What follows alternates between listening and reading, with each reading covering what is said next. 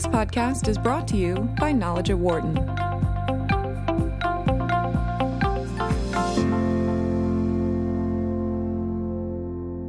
Speaking of Philadelphia, in the city in which I currently sit, some 241 years ago, a group of leaders sat down to write a document that would be the basis for the break from the British Empire. And the Declaration of Independence is one of our signature documents, which started the process of having the United States of America. But it was also, according to Yale University professor Steve Pincus, a document that outlined the failures of British rule as well as what they had not done to promote these new colonies and its potential new level of prosperity. Pincus is a professor of history at Yale University, and he has authored the book, The Heart of the Declaration, The Founders' Case for an Activist Government. And it's a pleasure to have Professor Pincus joining us on the show right now. Steve, welcome. Oh, thank you. It's a pleasure to be here. Thank you. This is in part, from what I was reading from other accounts, kind of a re-review of the Declaration of Independence on your part, correct? That's right. Yeah, I mean, I start from the perspective that all of the founders were British Americans before they were Americans, and so I think about their engagement with British political debate. So that's the kind of starting point of my revision. So what is it that you really, I mean, you're talking about what a lot of things surrounding the time of the Revolutionary War. And I guess the question is, from the belief of some of the people that were really at the core of the founding of the Declaration, of the writing of it, they felt that they were given much short shrift in terms of what they were doing and what they could do as colonies of the British Empire? Right. So, I mean, the way to sort of think about it is that they were writing the Declaration in the context of a British imperial debt crisis that had been going on since the 1760s. Mm-hmm. So at the end of the Great 7 Years' War, what we call the French and Indian War, the British government was in debt. And throughout a huge amount of sovereign debt. And just like in the 21st century, there was a vibrant debate about how to deal with the debt. And the governments, the ministers, the prime ministers, who tended to dominate British politics after the accession of George III, were people who thought the best way to pay down the debt were to pursue austerity measures, to stop spending money, and to tax the people who couldn't vote in parliamentary elections, the colonies, the colonies in North America, but also Ireland and to some degree India. And their opponents argued that the best way to get out of the debt, in fact, was actually to try to stimulate the economy, and in particular to stimulate the economy, the most vibrant sectors of the economy, which in their view were the colonies. So they thought it was best to sort of subsidize growth in the colonies. And that had been the sort of long-term policy of the British Empire up until 1760. And so what the American colonists were complaining about was, in fact, that all of these kinds of subsidies to support growth in the colonies, which were subsidizing industry, subsidizing immigration, helping open up trade for the American colonies, all of that had come to an end in 1760, and they were demanding, in the first instance, they wanted the British government to restore these things, and when it became clear that the British government was not going to do that, then they turned to independence as a second best option. And this was also, obviously, for a lot of people that know this period in time, this is at the really at one of the heights of the British Empire around the world, correct?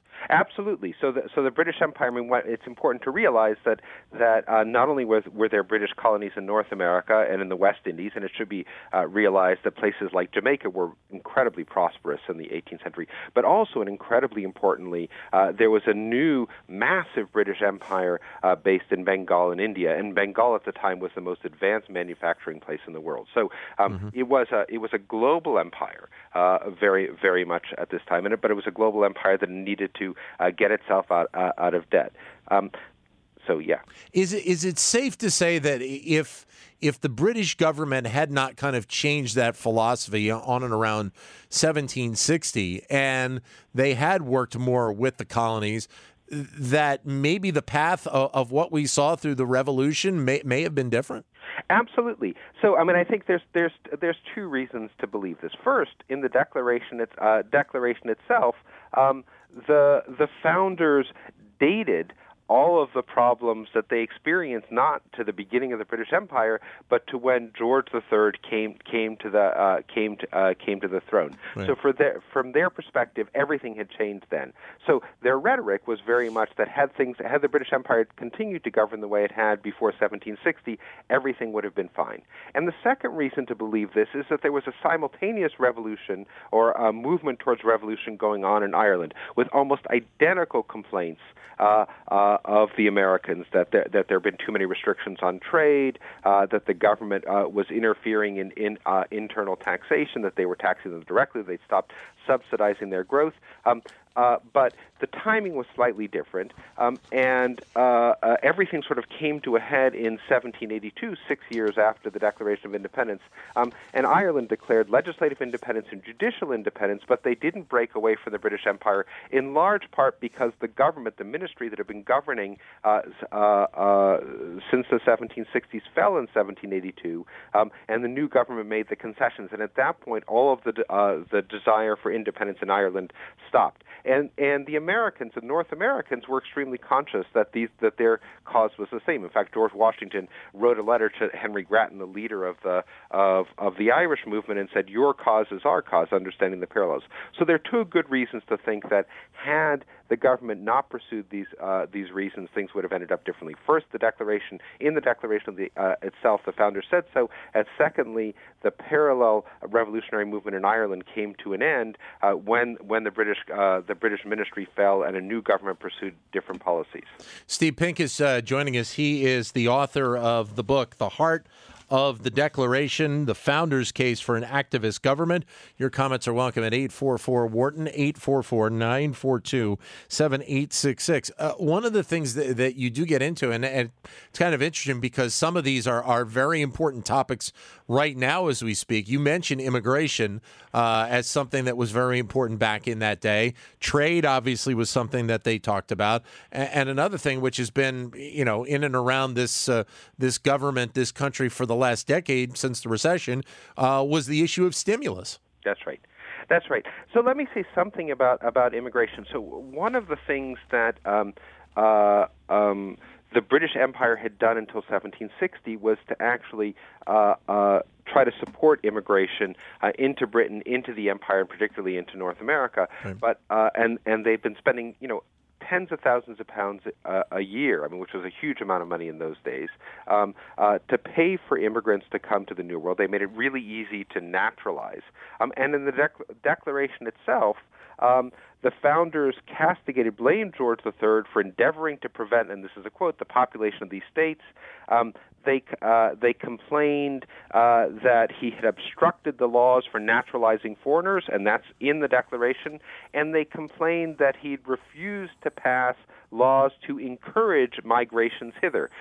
So in the Declaration itself, the founders thought that one of the reasons to declare independence was precisely because George III was pursuing an anti-immigrant policy. Right. So they thought that the American government should support immigrants because they thought immigrants would help to stimulate economic growth. Well, and on the trade issue, you talk about the relationship that the colonies wanted to have with the Latin American territories, and George III kind of blocked that, correct? That's right. So George III. So again, the hopes of the colonists, for good reasons, were to have free or at least freer trade with Spanish America. Spanish America at the time was extremely prosperous because of the silver mines in Mexico and Peru, and because their economy is so focused on mining, they had a huge demand for foodstuffs and for a variety of manufactured goods, especially metalwares, pottery, and textiles. And the colonists, by contrast, didn't have much coin, and so the coin that circulated in North America in the 18th century were largely Spanish pieces of 8 that they gained by trading with Spanish America. Right. So they wanted to open up open up trade. But in fact, in the 1760s, the government had sought to restrict trade, had sort of seen a kind of British first trade policy, and had prevented the colonies from trading directly, in some cases because they thought there would be unfavorable trade balances. And in fact, in the Declaration, the founders said what they wanted was a free commerce with what they said in the Declaration was they complained about that George III had cut off our trade with all parts of the world. Right. And Benjamin Franklin, one of the people who wrote the Committee of Five, who wrote the Declaration of Independence, demanded what he called a free commerce with all the rest of the world. And in fact, one of the first things when the Declaration of Independence was drawn up, there were a series of other measures which the Second Continental Congress demanded or drew up at the same time. And one of them was the so-called Model Commercial Treaty, which was to set up free trade relations with anybody who would be willing to sign it. So there was a real commitment to free trade among the founders, and they complained very much that George III's government had pursued a policy of tariff barriers and protectionism. I want to go back to the debt issue that the British Empire was dealing with at that time, and I think a lot of people would suggest that part and parcel, because of the fact that the British Empire was so massive at that point, that's probably one of the main reasons that they probably were in a debt crisis. Correct? Well, yeah. I mean, indirectly. I mean, it's right. the size of the empire. Yes, I mean, it was expensive to govern it, but the massive increase in the debt took place. One can trace this over the course of the 17th and 18th centuries. The British debt increased mostly during times of war, and the biggest jump in the British debt was in the so-called French and Indian War, or 7 Years' War of 1756 to 1763. So that's why the debt grew dramatically. Now, yes, of course, it was difficult to decrease British governmental expenditures as quickly when you had a huge empire to govern. Right. But in fact, one of the policies that the post 1760 governments pursued, the governments after George III came to the crown, was to spend as little money on the empire as possible, and to always insist that the colonies pay England or pay Britain rather than the other way around. So, in fact, there were millions of pounds which were supposed to come in every year from India, from the new colonies of Bengal. Much less was expected from North America, but the British government's view was that they should be spending less money governing North America than North America should send to Britain in taxes. We are joined by Steve Pincus, who is a professor of history at Yale University. He is the author of a new book called The Heart of the Declaration, The Founders' Case for an Activist Government, 844-942-7866. If you'd like to join in, you give us a comment, or if you can't get to the phone, you can send us a comment via Twitter, either at BizRadio111 or my Twitter account, which is at DanLoney21. I had seen that you had recently done a piece on Time, on the founders and how they would react to the current president of the United States, Donald Trump. Take us into that a little bit. Sure. I mean, that piece was written, over a year ago now. But the points that I was trying to make then were that some of the issues that Donald Trump had been raising, at that point I was sort of focused on immigration, trade, and also ways of dealing with the debt, seemed somewhat inimical to the principles of the founders. I mean, the founders were absolutely committed to immigration because they thought the best way to make North America prosperous was to increase the labor force, especially, I mean, the more people in the country, the lower the price of labor would be, meaning that there would be more stuff that would be produced, and they thought that was good for the economy as a whole. They also were absolutely insistent that America be integrated, that British North America be integrated into the world economy through trade, because they thought it was the best way, certainly the best way in the short term to get specie, to get money to spend, but also because they thought it was through international trade that prosperity could grow most, because then you could sell the goods that you had. You would import goods from other people, from other countries, and that would be the best way, ultimately, in the long term, to stimulate growth. And their view was very much that they could sell that when they were still part of the British Empire, that they could sell British manufactured goods to Spanish America much more cheaply than anybody else, and that would lead to profits. And they thought in the medium term, after independence, that they could themselves begin to develop manufacturing, which could then be exported to Spanish America for huge profits, which is why Alexander Hamilton in 1790 and 91 wrote his essays on manufacturing. The role of George Washington in this process obviously is a very important one. But I mean, when you think about what happened with the Revolution and what happened actually in the prior times, what role could Washington maybe have played to change the path of this? Or, I mean, obviously he was so involved in the movement forward to try and get freedom for the then United or soon to be United States. I mean, could his role have been different if things had changed around 1760? Yes. Well, I mean, without question. I mean, George Washington. George Washington had been a military officer serving the British Army in the 7 Years' War. He was somebody who was a great admirer, as were, in fact, most people in British North America in the 1760s. I mean, so before the policy turned, during the French and Indian War, after the great victories, British victories in the 7 Years' War, most people living in North America thought that the British Empire was something that the world had never seen before, an empire for liberty. And that's what George Washington and many others thought they were supporting.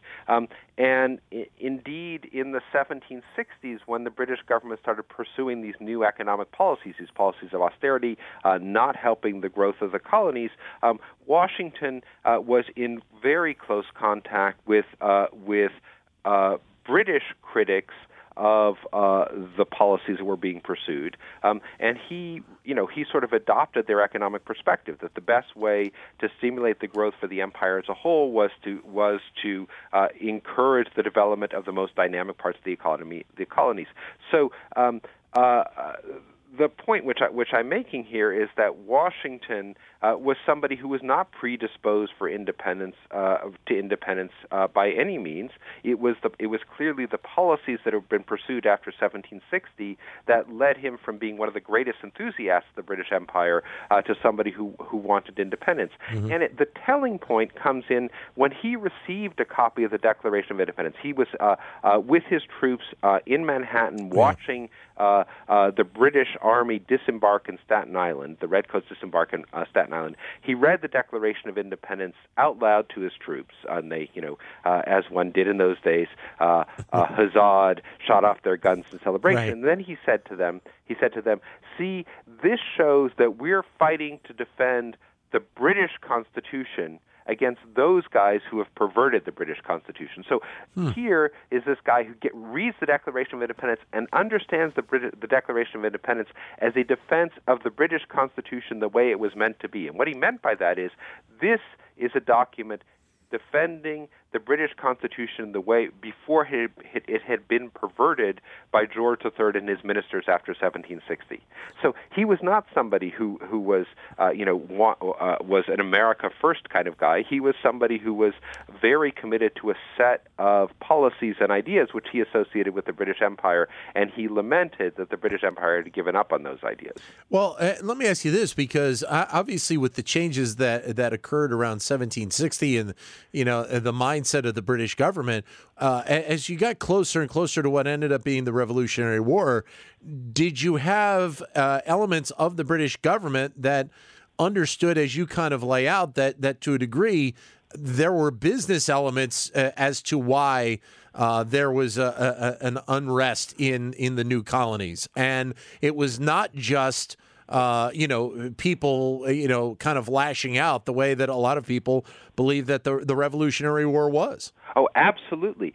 So, I mean, one of the really interesting things is, I mean, so British politics in the later 18th century, like, our politics today, was deeply, deeply partisan, right? There were deep party divisions. Right. And the opposition party, those who wanted different policies, those who wanted freer trade, those who wanted to continue subsidizing immigration, et cetera, they had huge support among the business interests in Britain, because these were the people who were manufacturing, say, textiles in Manchester, or nails and metalwares in places like Sheffield and Birmingham, who realized that their biggest market and their most dynamic market for these goods was British North America, were the colonies. So they thought these policies were of taxing the colonies directly without their consent was a disaster for Britain on purely business terms, because if you took the money out of the pockets of the colonists, they weren't going to be buying British manufactured goods. So there was absolutely a business interest which was arguing against the policies that had been pursued since 1760 in Britain.